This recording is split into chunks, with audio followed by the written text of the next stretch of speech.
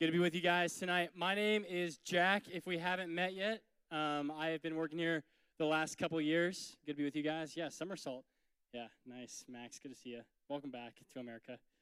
Yeah, summer's almost over, guys. Sad, 2 weeks left of Somersault this week, then next week, and then we're back to school almost, which in some sense is sad, but in some sense, 44 days till Cyclone football. There it is.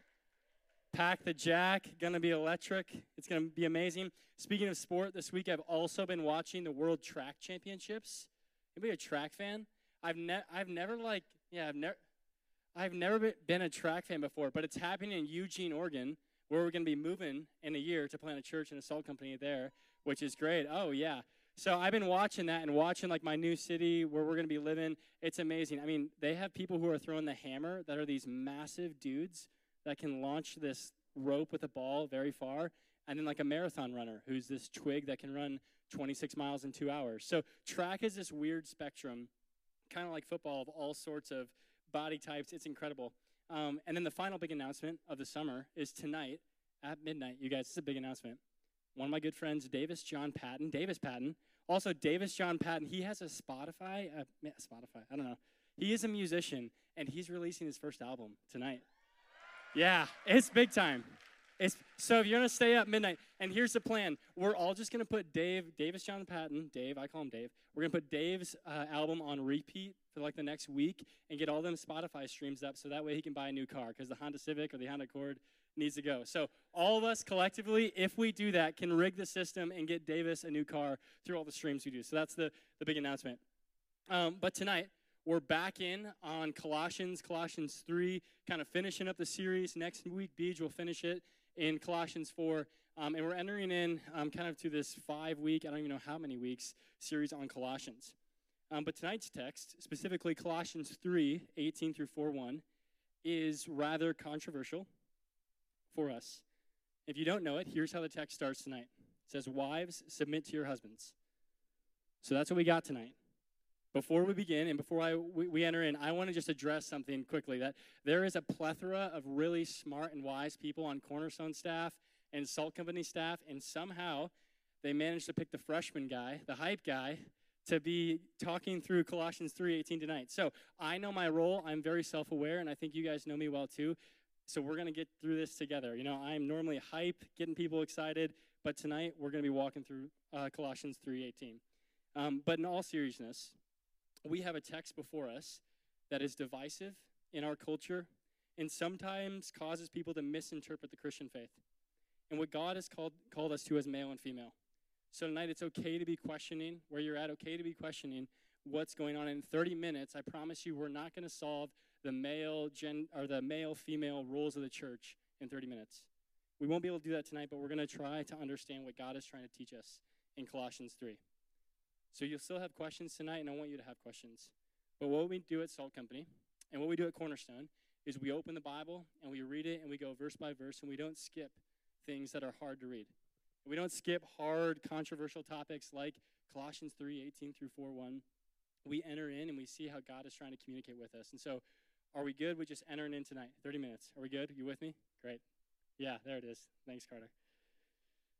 So for the base level reminder tonight, where we're going to work from, all summer long, we've been building on this idea in Colossians that Jesus is Lord over all, that Jesus is King.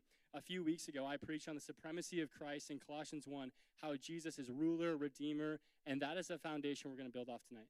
That it is simply Christ that we build all of our theology off of. He is a good ruler. Last week, Nick Harsh walked through Colossians 3, putting on the mind of Christ, putting off the mind of sin or the life of sin. And in Colossians 3, 1 through 4, it says this: "So if you've been raised with Christ, seek the things above, where Christ is seated at the right hand of God. Set your mind on the things above, not on earthly things, for you died, and your life is hidden with Christ in God. When Christ, who is your life, appears, then you also will appear with him in glory." So remember this right before we enter into our passage tonight. Colossians 3:2 says this: "Set your minds on the things above, not on earthly things."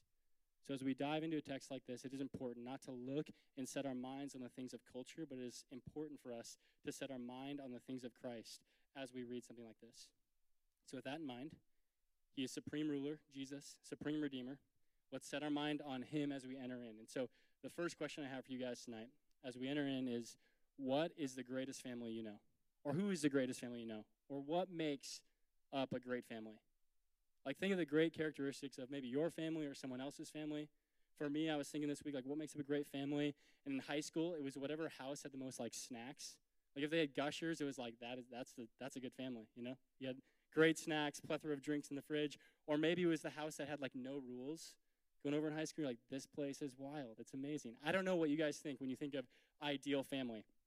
But I have a great family, and I love them. But tonight, I want to remind us and highlight a fictional family that I think is absolutely incredible. And it comes from a TV show that my nieces and nephews watch, that I have watched by myself as well. It's a show called Bluey. Wow, I knew that was going to happen. The show Bluey. So if you don't know what Bluey is, that's okay. I'm actually thankful that you know. But Bluey is about a family of blue heeler dogs, right, that live in Brisbane, Australia. Mom Chili, Dad Bandit, and the two daughters of Bingo and Bluey. And they're around the ages of 4 to 6. It's really a show about how Bluey and Bingo, the two little dogs who have these amazing Australian accents. Anybody with an Australian accent, I love. But about how Bluey and Bingo play like elaborate games, have huge imagination, and their parents like enter in with them. It's an incredible show. I mean, there's probably going to be a connection group of dudes that get hooked on Bluey this year. I'm calling it. We'll see. We'll find out. But what's incredible about this show is you see two little kids who love each other, love playing games, and two parents who really love each other and love their kids. Like parents who would stop at anything to play imaginary games with their two kids.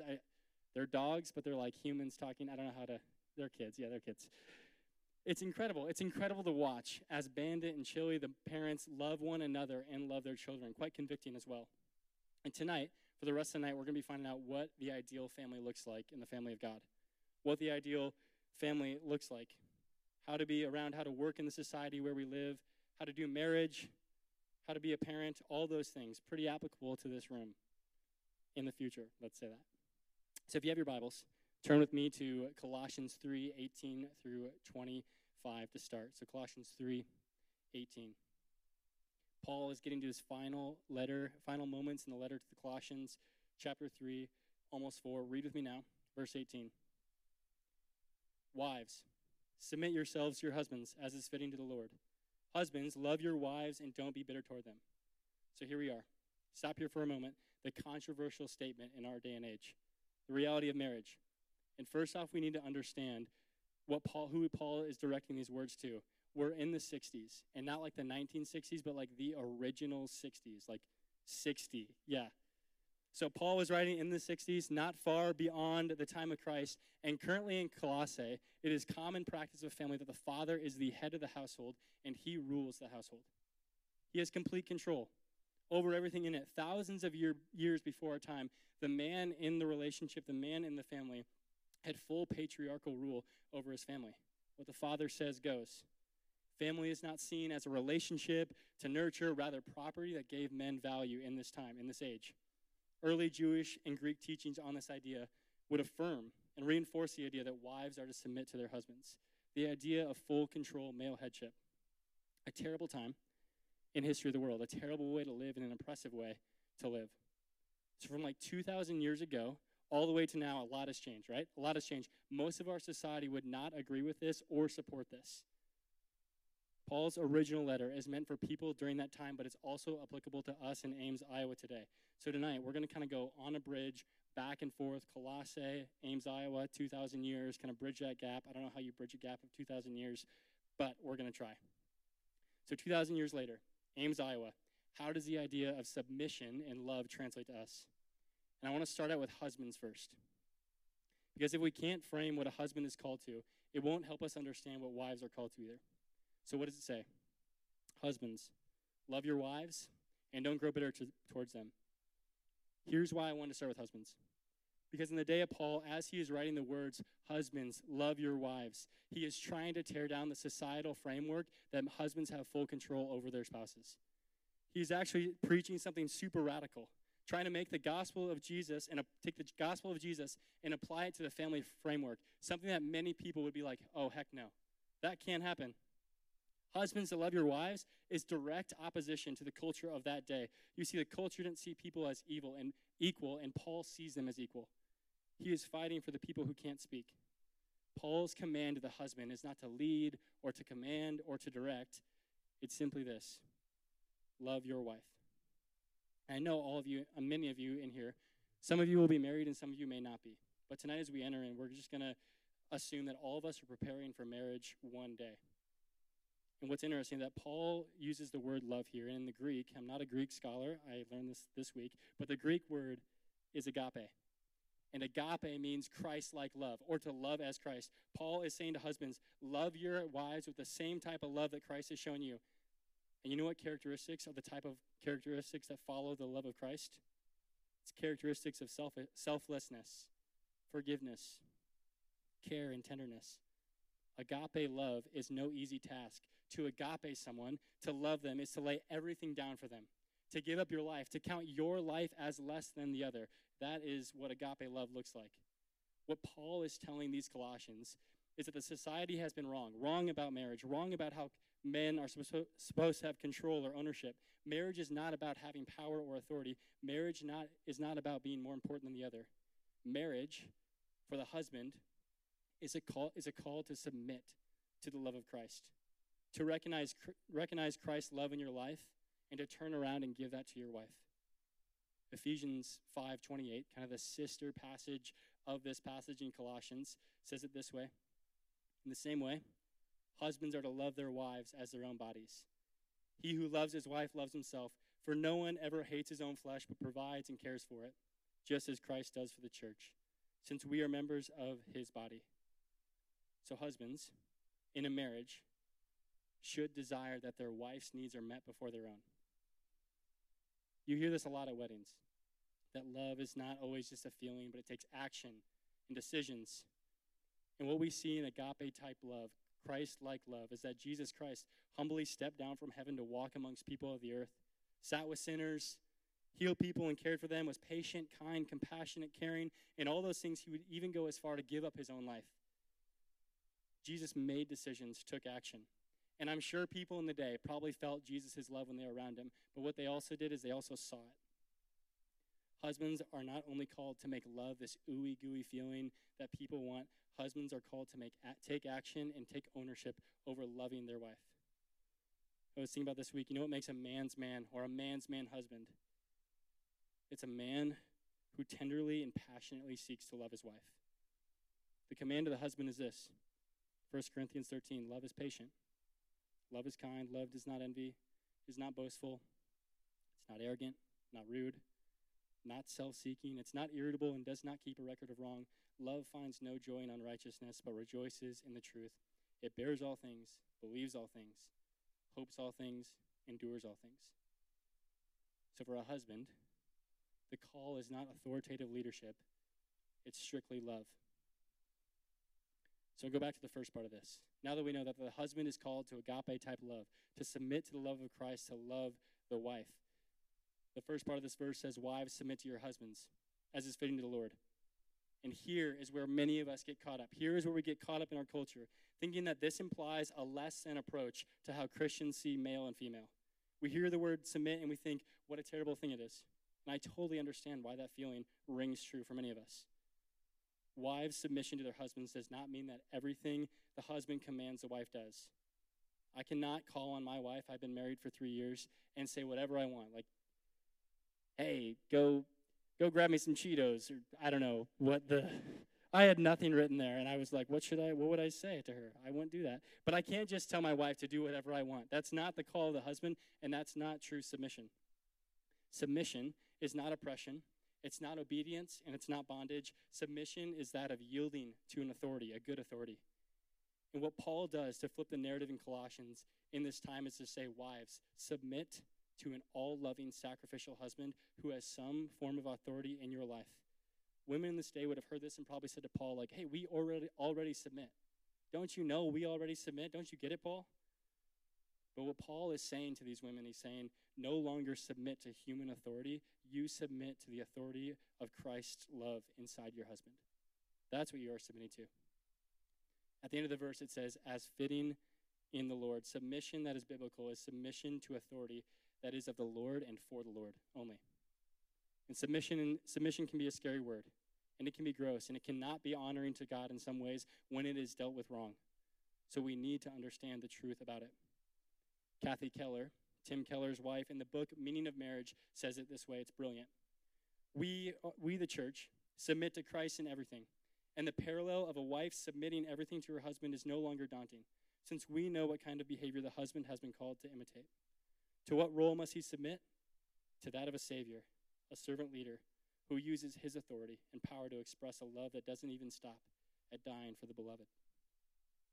Both husband and wife should submit to the love of Christ and the authority of Christ, a holy responsibility, both equal in the eyes of God, both image bearers seen through the same lens of God. And then we often get caught up in this question. So if men have the authority, if women are supposed to submit to the love of Christ inside their husbands, we often get caught in this question, like, so who has the final call? Like, who makes the final call in the relationship? Who's the final decision maker? And Olivia Munn from Church of the City, New York, she responds to this question brilliantly. It's amazing. She says, we can do better than this. We can do better than asking ourselves this question. If a husband is laying his life down, loving his wife in the best possible way, then the final decision is made by both. When both parties work together in unity. The role of the husband and wife is different, but so uniquely important. And when it's working together in unity, it makes an incredible thing for us to witness inside the kingdom of God. Kent Hughes, in a commentary, writes it this way: we have seen two radical calls. One call to wives, submission. The other is to husbands, to love as Christ loves. These cannot be read in isolation. They go together. It is unthinkably absurd for the Christian husband to demand submission of his wife if he is not radically loving her. Likewise, it's errant logic for a wife who is not submissive to demand such a love. Like I said, we're reading about the ideal family, the great godly rules inside the family. So what does marriage mean for students in Ames, Iowa? Students at Salt Company. I mean, barely any of you are married. Some of you are in the process of getting married, and some of you just need to pump the brakes. Just like, hold up, talk to somebody and be like, is this smart? And let them say, no, dude, just chill. You got no money in the bank. You can't buy a ring. This is a dumb idea. Let someone wise tell you this. But many of you in this room will be married someday. Likely, a lot of you will be married. So this should be a chapter that you look at and always prepare yourself for marriage. It should be a chapter that helps you prepare for that day. This week, I've been reading a lot of chapters about marriage and commitment and love. And to be really honest with you guys, something really convicted. I've been married for 3 years now, not super new to it, but pretty new. And as I've entered into this text more, I continue to wish that there were things I could change, things that I could have done better, things that first year of marriage, I wishing that first year of marriage wouldn't have been so hard. Like, I wish I could go back to first year Jack and just shake him and be like, dude, lay down your life for your wife. Shake him to lay aside his freaking selfish desires and die to himself to love his wife.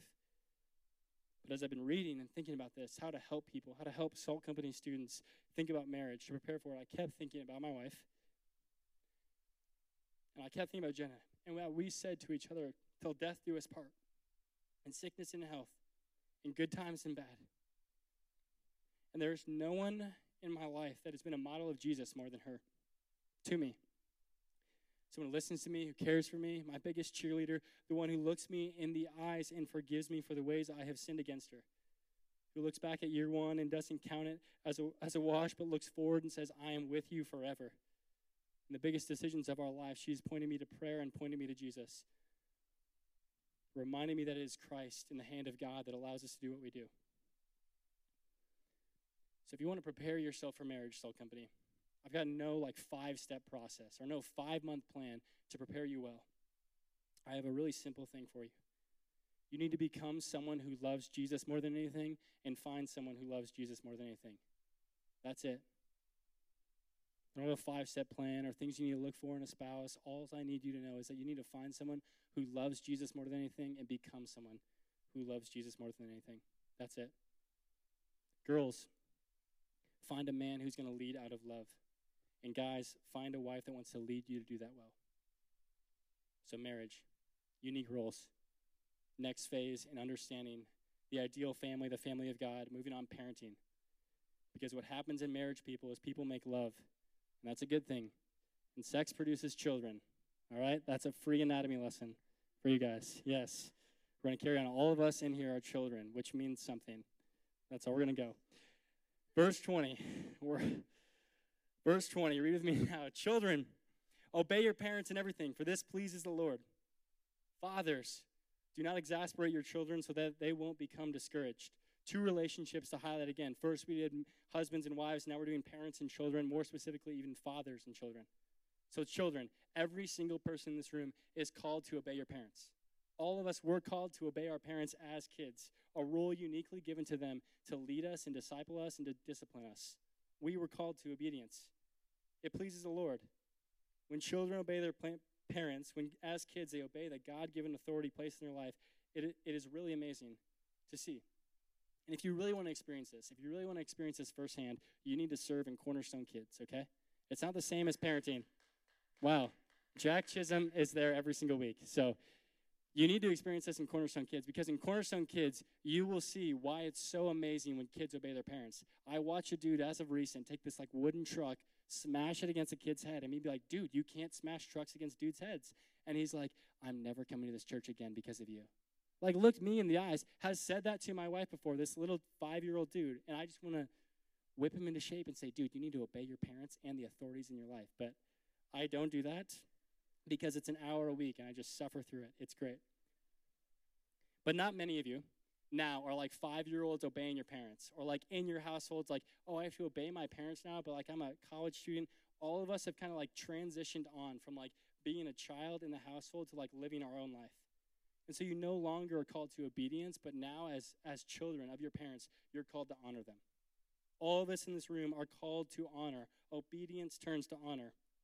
As an adult, you go from the obedient child to the honoring son or daughter. Your parents may not have raised you in a way that pleases the Lord, but as an adult now, if you're a believer in Jesus, your job now is to honor your parents. You need to honor them. End of the verse. Fathers, do not exasperate your children. The call of agape love of the husband should also translate to the children. The best type of father is the one that would lay his life down for his children, who would agape his kids. The show I mentioned earlier, Bluey, has an incredible father. Bluey and Bingo, the daughters, are always like running around with these imaginary games, and they always like interrupt their father, Bandit. Yeah, Bandit. And Bandit like doesn't get annoyed and go, get out of here, like go play somewhere else. He literally like stops what he's doing and enters into their game. He'll be like washing dishes, and they'll be like, you're frozen. And he'll be like, and then they'll leave the room, and he will stay frozen because he loves his kids. He loves those 2 little blue healers so much. It's incredible. We should long to have a dad like this. And we should also long to become parents like this. The ideal family, 2 parents that love and serve one another, and kids that honor and obey them. The call to the Colossians from Paul. And marriage and parenting can be hard. For some of you, growing up, your home was a really broken place. But when we submit to what God is calling us to in this passage, when we submit to that, Jesus can help you transform your home of the future into something that's glorifying and honoring to him. And I believe that for you guys. So we're going to move on. Parenting. You might become parents someday. You need to prepare for that. Third thing we need to look at in this passage is work. Moving on, the last chunk of this scripture, another controversial chunk of scripture, Colossians 3:22. It says, slaves, obey your masters in everything. And off the top, we need to stop right there, and we need to clarify something right away. The word slave here does not mean what we have defined it here in America.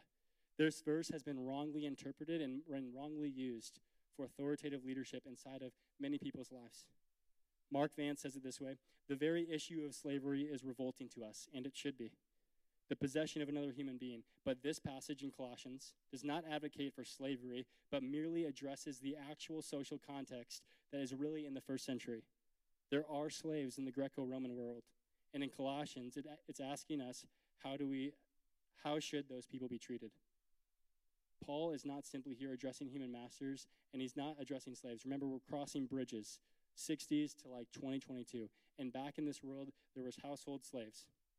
People who were working off financial debt, who were trying to find a way to support their family so that they can maybe leave a war-torn country. Different type of slaves, and actually it's more aligned with working. more aligned with workers and bosses. That's how we're going to translate it tonight. And you can't translate it perfectly to that, but that is what we see here today. Workers to bosses, from their town to ours. The comparison of a slave is to a worker, and that's how we define it. We all work and live, and some of you might not have a job. Some of you do have a job. Many of you will have jobs someday. But Paul here is calling the Colossian workers to be great employees, to work hard for their masters, for their bosses. So continue reading with me. Don't work only while being watched as people pleasers, but work wholeheartedly fearing the Lord.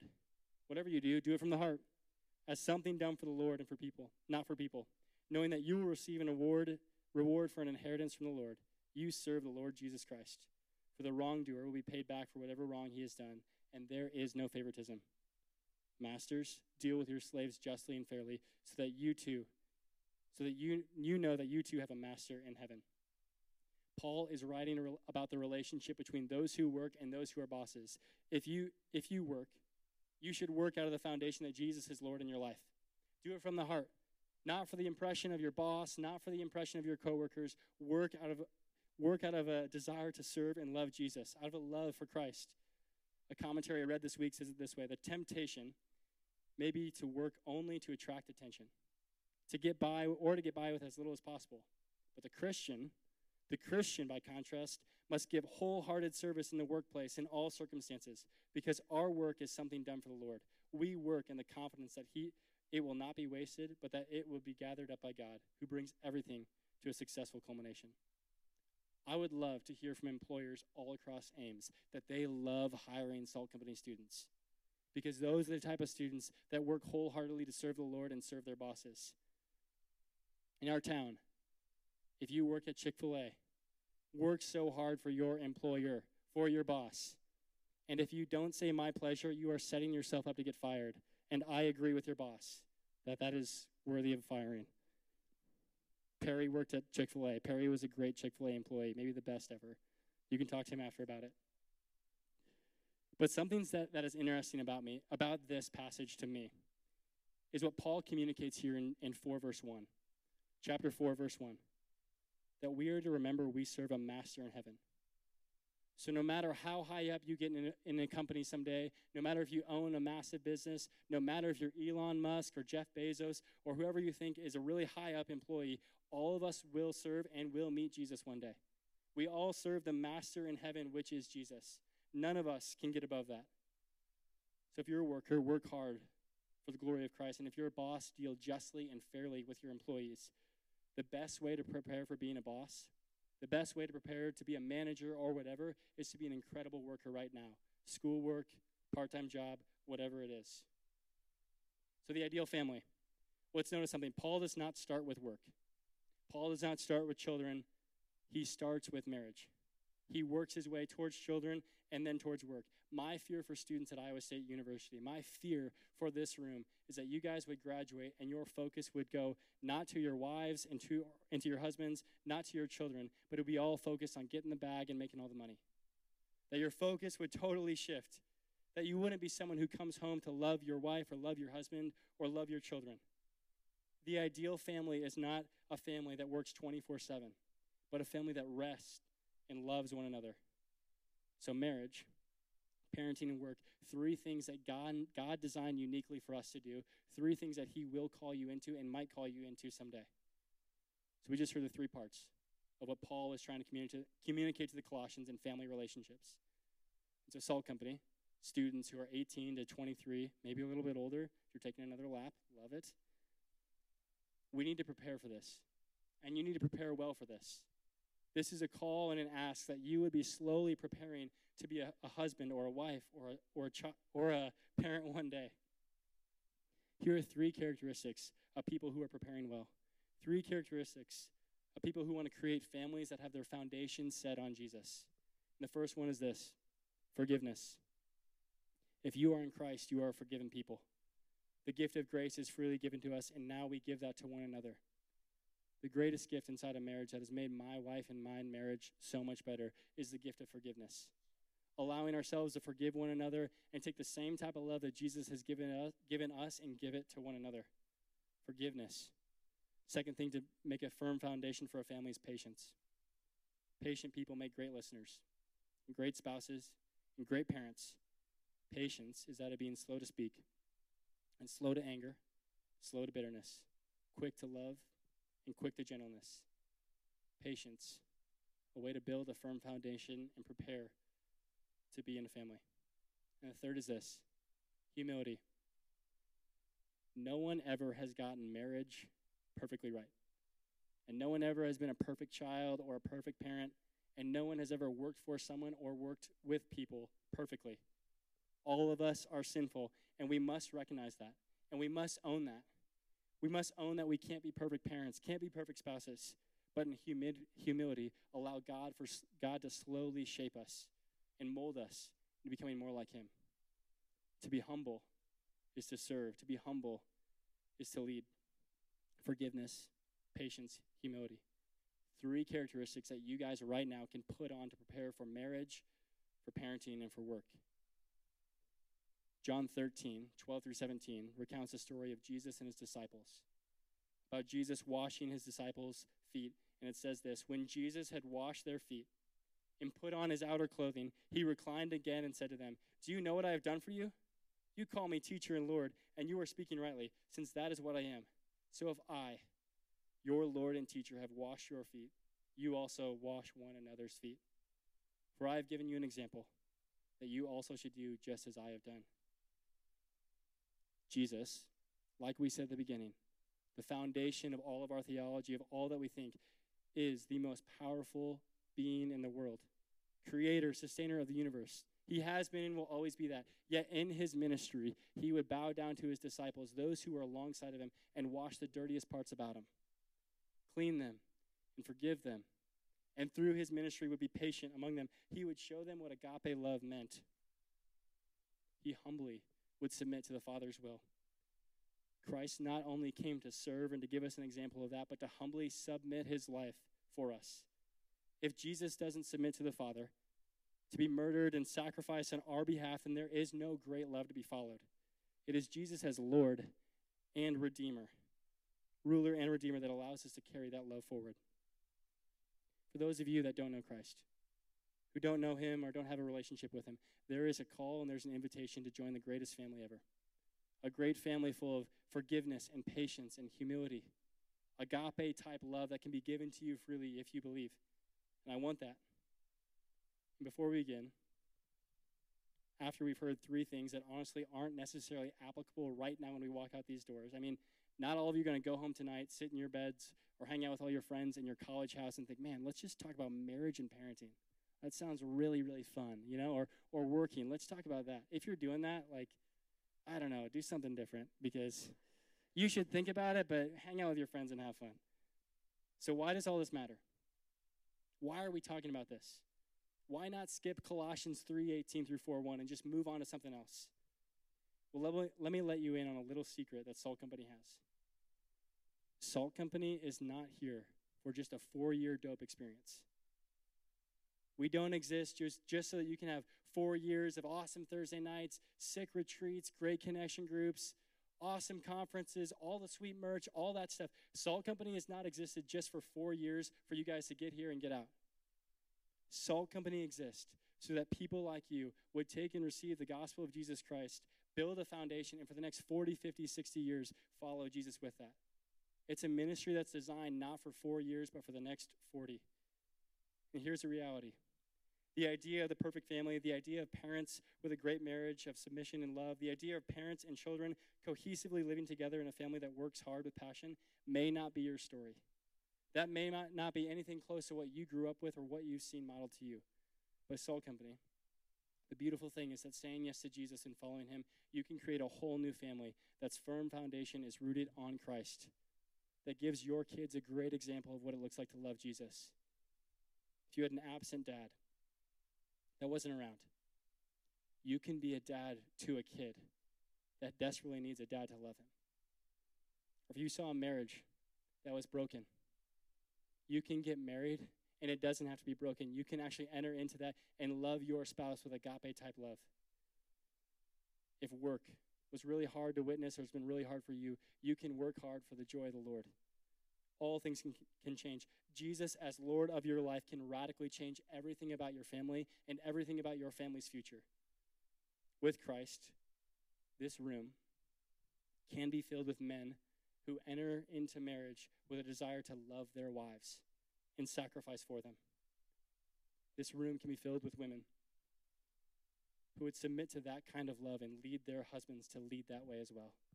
I believe that for you guys, and I believe that for Soul Company, that we can be people filled with the Spirit of God in us who would change the way families are seen in our culture and the way Jesus can be presented to people around us. So with that, let's pray and ask God that he would make that true of us. So, Father, there are hard things that we read in your word, things that challenge us, things that make us uncomfortable, things that we may not agree with, but we know that your word is true, that it's powerful, and that if we follow your word, it leads to a life of abundance, a life of joy. And so, God, I'm asking tonight that you would create in this room, create inside Soul Company this year, people who desire and want to be great husbands, great wives, great parents, great workers for the kingdom of God, for the glory of your Son.